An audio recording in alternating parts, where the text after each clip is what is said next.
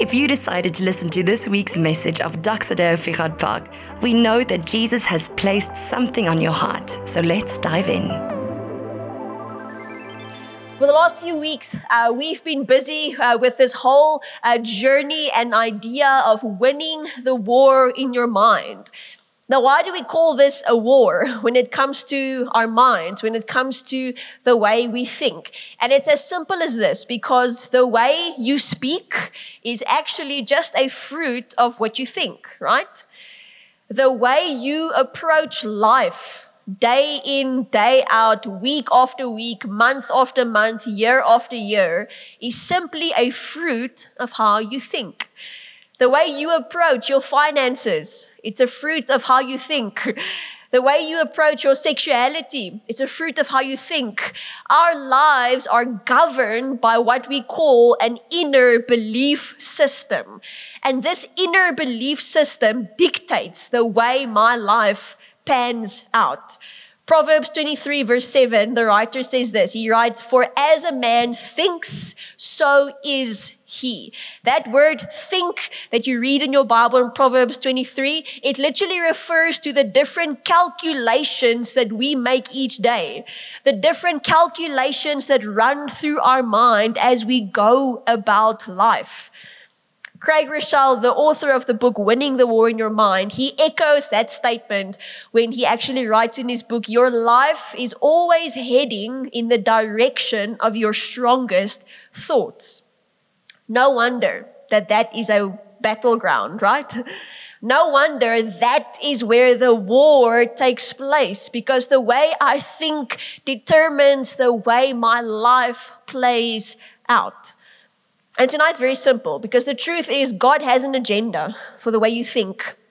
He has an agenda for the way He designed and purposed your life to play out. And it's really simple. God designs for your thoughts to be like His thoughts. He desires for your life to mimic His Son Jesus' life. But the reality is the enemy also has an agenda when it comes to the way you think.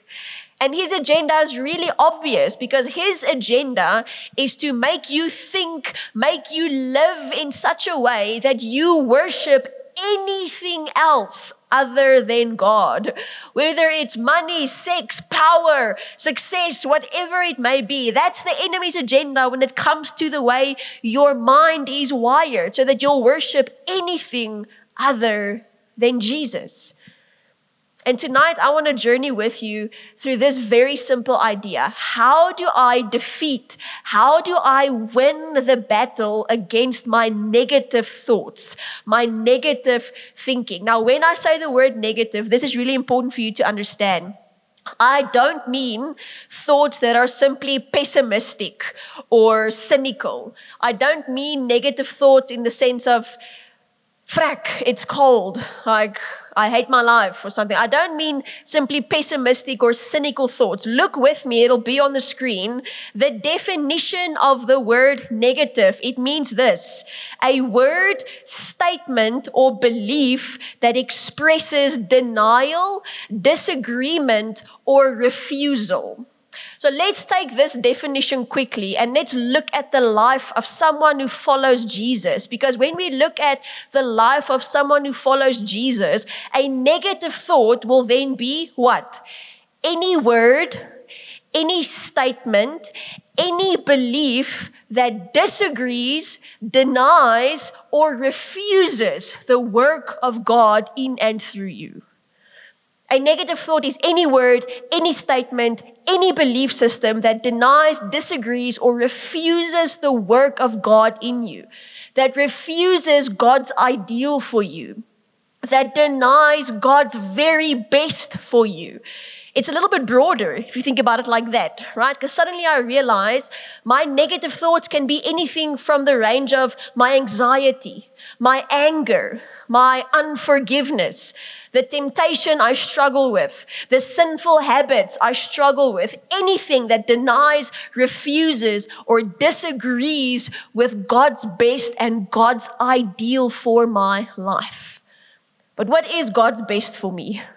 What is God's ideal for me? Jesus makes that clear in John 10 verse 10 where he says, I came so that they may have life and have it abundantly. Life in abundance. But that word life that you read in your Bible, that word life in the Greek, we call it, it's actually the word Zoe. That's actually where the name Zoe comes from as well. But the Greek word Zoe, which translates to life in your Bible, does not refer to physical life. It does not refer to me sitting here breathing in and out. I am physically alive. No, it actually refers to the God type of life. It actually refers to the spirit kind of life. Not where it's only my body breathing in and out, but where it's my spirit, my soul breathing in and breathing out. I'm spiritually alive to what God wants for me, desires for me, and planned for me. That is God's best for you. That is God's ideal for you. So when it comes to the way we think, negative thoughts would be anything that denies, disagrees, or refuses God's life within you. I want to spend time on two scriptures tonight in the book of Philippians. So let's turn to the first scripture in Philippians 1 from verse 12 to 14. I'm going to read it together for us. It says, I want you to know, brothers, this is Paul busy writing, I want you to know, brothers, that what has happened to me has really served to advance the gospel. I'm going to tell you in a moment what happened to him that he's writing about. So that it has become known throughout the whole imperial guard, that those words, imperial guard, he's actually referring to the Roman people, Roman soldiers that he's busy interacting with. Throughout the whole imperial guard, to all that my imprisonment is for Christ. And most of the brothers, having become confident in the Lord by my imprisonment, are much more bold to speak the word without fear. It's our first scripture for the evening. But before we dive into these few sentences a little bit deeper, a little bit of context and history when it comes to the book of Philippians. The book of Philippians in your Bible and in my Bible was written during one of Paul's most difficult, most traumatic, most severe suffering kind of time. He actually wrote this while he was in prison. He wrote this while he was shackled, literally shackled to the floor 24 hours a day. He's in prison, and he's in prison for preaching the gospel. And they don't like it. They're busy persecuting him. They don't like the fact that he's sharing the gospel, that he's sharing his faith. So they literally jail him. And this, he knows, he's probably busy writing one of his last letters because he is awaiting in this moment his execution. He's waiting to die. And Philippians, believe it or not, is actually known. It's actually known as the happiest of the New Testament letters. The most joy-filled of the New Testament letters. And that's the backdrop. A man shackled to the ground 24 hours a day, literally awaiting his execution. Now, my question is, how is that possible? How is it possible for Paul to write?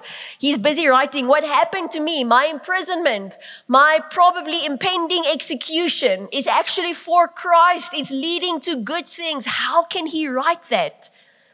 I believe he can write that because he discovered the first weapon when it comes to defeating negative thoughts. Remember, negative means anything that disagrees, denies, or refuses the work of God, God's ideal, God's best for you in your life.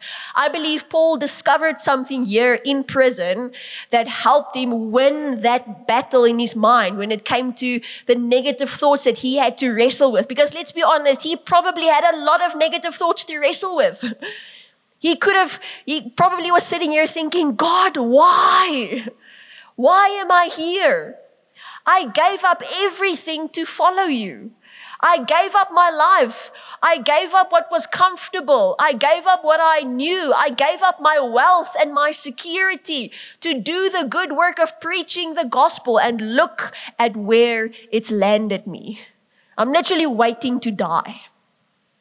Now I know we haven't thought exactly like that, but how many of us haven't thought somewhere in our life, God, why am I here? I'm trying my best to follow you. I spend time with you. I try to be obedient to you. I live according to your word. Why am I being mistreated? Why is my workplace so unfair? Why don't my relationships work out? Why isn't life going the way it should be going for me? I try to follow you. If you've thought that, then you're in the right company, because that is in essence what Paul was thinking. But I believe he discovered the very first weapon when it comes to how we defeat negative thinking. And the very first weapon I'm going to call the God lens. Okay, I'm going to explain that in a moment. But here's the reality. Everything that you and I experience day after day, week after week, month after month, everything you experience, we actually filter through a certain set of lenses throughout our lives. Call it biases, call it inner beliefs, but I'm going to choose the word lens for tonight. But every single thing that you and I go through, we filter through a certain lens. The lens that we filter our life through, it's based on where we come from, how we grew up, my race, my culture, all of those things. But your whole life helps to build certain lenses which you then use to look at your life. It leads you to a space where you believe certain things about yourself, you believe certain things about the world, and you believe certain things about God. Simple example of this.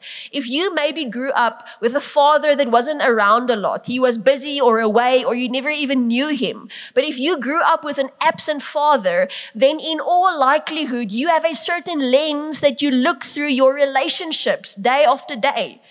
You might find it hard to trust men. You might find it hard to trust authority figures. Why? Because you're looking through a certain lens based on experience that you've had growing up. Now, that's all actually very normal. It's normal for us to approach life looking through certain lenses, certain biases or inner beliefs that govern my life. But the problem with most of the lenses that you and I use, the problem with most of the inner beliefs and the biases that determine our life, they're flawed. They're based on temporary things. They are dependent on how hungry I am, how tired I am, what time of the month it is in terms of my finances. If it's the start of the month, woo, God is good, life is great. If it's the end of the month, I'm not sure if God is great because I don't have any money left. The lenses we look through mostly are flawed. They aren't strong enough to actually carry the weight of life that we walk around with. So you and I need a new lens. We need a different way of thinking. We need a different way of looking at life. And I believe this is what Paul discovers in Philippians. He discovers a new way of thinking. He discovers a different way of looking, a different way of thinking. And then remember, thinking leads to living and doing. But he discovers a new way of going about life. Let's look at what he discovers. Verse 12, I'm going to read it again. I want you to know, brothers, that what has happened to me has really served to advance the gospel. The first thing that kind of struck my attention when reading the scripture is Paul is not making less of his suffering. He's not saying, oh, it's not that bad. Like, yeah, I don't get food. I have to go to the bathroom while sitting here. I'm kind of in my own, I'm not going to finish that sentence. He's not making less of what he's experiencing. He's not sugarcoating his suffering. Not at all, because that's the temptation for us a lot of times, right? We sugarcoat things. It's not that bad. Children in Africa have it worse, right? We sugarcoat what we experience when we go through certain things in life. The very first thing that struck my attention when reading this is Paul is honest about what he's experiencing. He's not making less of it. But he is saying, listen, I've discovered a new way of looking at this. I've discovered a different lens that I can use to judge my experience at this moment. And what was that lens? It was the lens of God's perspective. The lens of God's agenda. And that actually brought him to the place where he's able to say, what happened to me, get this, served to advance the gospel. It is only a very real and very loving and powerful God that can actually lead someone in prison awaiting his execution to say, I don't mind what's happening, because it's actually advancing the gospel. More people are getting to know the love, the grace, and the forgiveness of God while I am bound in shackles. So take note, Paul is not Paul is not interpreting God's goodness through his circumstances. No, he's interpreting his circumstances through God's goodness. Can you see it's a different lens? It's a different way of thinking. It's a different way of going about life. Let's read. It goes on to say, verse 13, it has become known throughout the whole imperial guard that those are two words that are really important. I'm going to say why now. And to all the rest that my imprisonment is for Christ. So those two words, imperial guard, they inform us who Paul is speaking about. He's still talking about the Romans. And if you go read to the New Testament, Paul really had a longing all throughout his ministry to get to Rome because he wants to preach to the Romans. Because he knows that if he can get to Rome, that is a very important, very strategic, very successful place. If he can get there and start preaching, the gospel will spread. But he wasn't able to. He couldn't get there. And then he actually lands in prison next to Roman guards. So he realizes, listen, I've had this desire, this dream to preach in Rome all my ministry, but now I'm in jail. But luckily, there are Roman guards sitting next to me. They keep watch over me 24 hours a day to make sure I don't escape.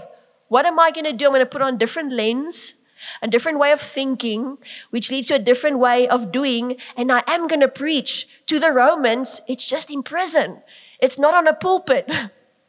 Can you see the different way of thinking kind of filtering through? He ends off by saying, and most of the brothers, these brothers, he's referring to other followers of Jesus, having become confident in the Lord by my imprisonment. He's saying it's good for other followers of Jesus that I am in jail. It's a different way of thinking. And then he says they are now even more bold to speak about God. Can you see the different lens, the different approach, the different way of thinking that Paul has discovered in this moment? So let's make this personal for just a second. Think about your own life, what you're going through, some of the questions you may have, some of the fears you may carry. What would a God lens look like where you are at? Consider your own anxiety. Consider your own fear about your future or your security or your income or your bank account or your future relationship or spouse or whatever. What would a God lens look like there? What would a God lens look like when it comes to the bitterness that you carry, the unforgiveness you maybe struggle with? What would a God lens look like in the temptation that you struggle with, the sinful habits that you try to hide that's becoming more and more difficult to hide? What would God's perspective look like in that moment, in that situation? Because remember, if you think differently, your life starts to look different. One last thought, and then I'm going to move on to our second and last scripture for the evening. The idea of a God lens, and this is very, very important because we can so easily just turn this into very fluffy, positive thinking, psychology, and that's not what we want to do with this series because it can very easily lead to that. Just thinking, think better, be better, do better, and life will be better. That's not what we're about. Because the idea and the truth and even the theology of a God lens is impossible if you do not live in proximity with Jesus. If you don't live in proximity with Jesus, then this will be very fluffy, positive thinking psychology, and it will not last. But proximity with Jesus makes this possible because I can only have the mind of Christ and think like Christ and live like Christ if I know Christ. If I don't know Christ, then all of this will be very religious and you will be tired and burnt out within a week. I guarantee it. So before you move on to asking the question, what would a God lens look like in this fear, this anxiety, this situation, this struggle? First, ask yourself, do I have proximity with Jesus? That's the most important question you need to answer before any other question we ask tonight. Second scripture, let's move on. Second weapon that Paul discovers in his journey in jail is the weapon of thanksgiving. So Paul starts his letter to the Philippians and he says, listen, I've discovered something. I've discovered a different way of thinking, and it's actually brought me to a place where I can celebrate the fact that I'm in jail waiting to be killed because I know God is using this. More people are getting saved. People are discovering the love, the mercy, the forgiveness of God. He starts his letter like that. Let's read it how Paul ends his letter to the Philippians. Philippians 4 from verse 6 to 8. He writes, in everything, by prayer and supplication with, this is our key word, thanksgiving. Let your requests be made known to God. And this is where I want to get at. And the peace of God, which surpasses all understanding. The peace of God that surpasses the way I think. The peace of God that overrules the war that is busy taking place. The peace of God that surpasses all understanding will do what? It will guard your hearts and your minds in Christ Jesus. Paul ends his letter by saying, be thankful. Why be thankful? Because it leads to peace. The peace that comes from thanksgiving and being thankful acts as a guard when it comes to my heart and my mind. And then he ends off by saying, finally, brothers, whatever is true, whatever is honorable, whatever is just, whatever is pure, whatever is lovely, whatever is commendable, if there is any excellence, if there is anything worthy of praise, think about these things. It's important that we read that word think, because why would Paul say anything that's good, anything that's just, anything that's merciful, think about those things? Why would he use the word think? Because he's realized the way you think determines the way you live. This is how he ends his letter. He ends his most joyous letter ever with that encouragement. I want to invite the worship team to join me on stage. Quick and easy, really simple tonight, but I'm hoping that as we spend time in the Word, you're actually discovering more and more of Jesus as we go along. I'm going to end off with this. I want to end off by looking at our last scripture, Isaiah 26, verse 3. The prophet writes, and he says, you keep him in perfect peace, whose mind is stayed on you. That word mind in Isaiah refers to that same word at the start, the way we calculate, the way we put together our inner belief system, the way I form my filters and the lenses and the biases that I walk around with. If that can be focused on Jesus, again, I see the promise of peace available to me. In the Message translation, that same verse reads like this: people with their minds set on you, you keep completely whole. That word peace, or that word peace that we read about speaks of the word shalom. It speaks of a perfect rest that is available for people that focus their attention on Jesus. Because remember, wherever my attention goes, the things I think about the most, that is the direction where my life goes to. So if God is the one who fills my mind, my life will head in the direction of God. And then lastly, that word stayed in that first translation where it says, whose mind is stayed on you. That word literally refers to the action of leaning against, or relying upon, or leaning on. It speaks about putting your weight on something. So it's actually busy writing, whoever puts their full weight on God, rests upon Him, leans upon Him, focuses on Him, turns my attention to Him, peace is available. And what happens after war? Peace. Peacetime. comes after war. I want to invite you to stand with me. Well, I realize I say that every time, and now I can't say stand with me and not stand, so I'll stand as well. We're going to end off just with a time of worship together. But one last, just very simple idea from my side.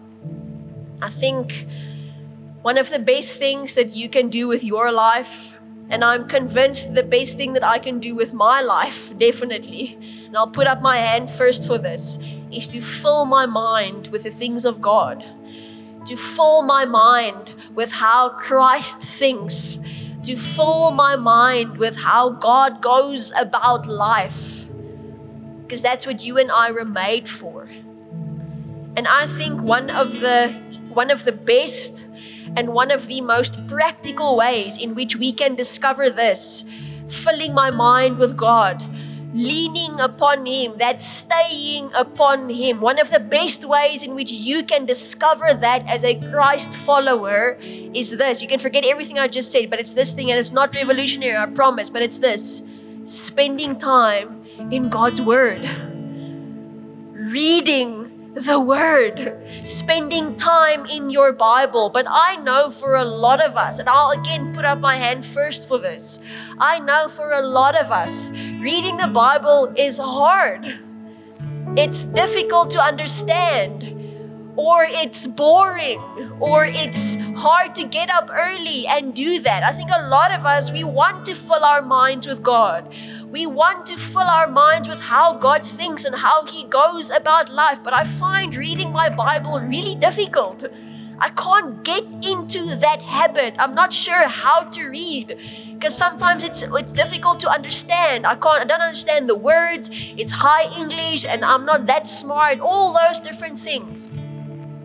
And I want to share something with you that we're going to be doing in our new term that's coming. That's why I can't wait for the holiday to be over, because then it means we're actually going to get busy again in this church family, because we are busy designing something. And I don't want to use the word course because it lacks the weight of what I'm trying to communicate. But for lack of a better word, I will use the word course. But we're busy designing something that us as a church family, morning and evening service, is going to be doing for the first few weeks when it comes to our new term kicking off, that we are going to call Deeper. And the whole point of Deeper is to grow in your love for the Word of God. So if you find it hard, if it's difficult, or if you've been reading your Bible for years and you want to discover something of the new treasure that is available to you when you study, when you read, if you don't know what filters do I need, what lenses do I need, what tools do I need to read the Word of God, then my friend, my brother, my sister, this is something that you do not want to miss out on, because for the next term in this church family, the one thing that we are going to put most of our energy into is that thing, growing in our love for the Word of God. I want to pray with you and then we're going to worship. I want to pray with you because I think that our thoughts, they wander easy.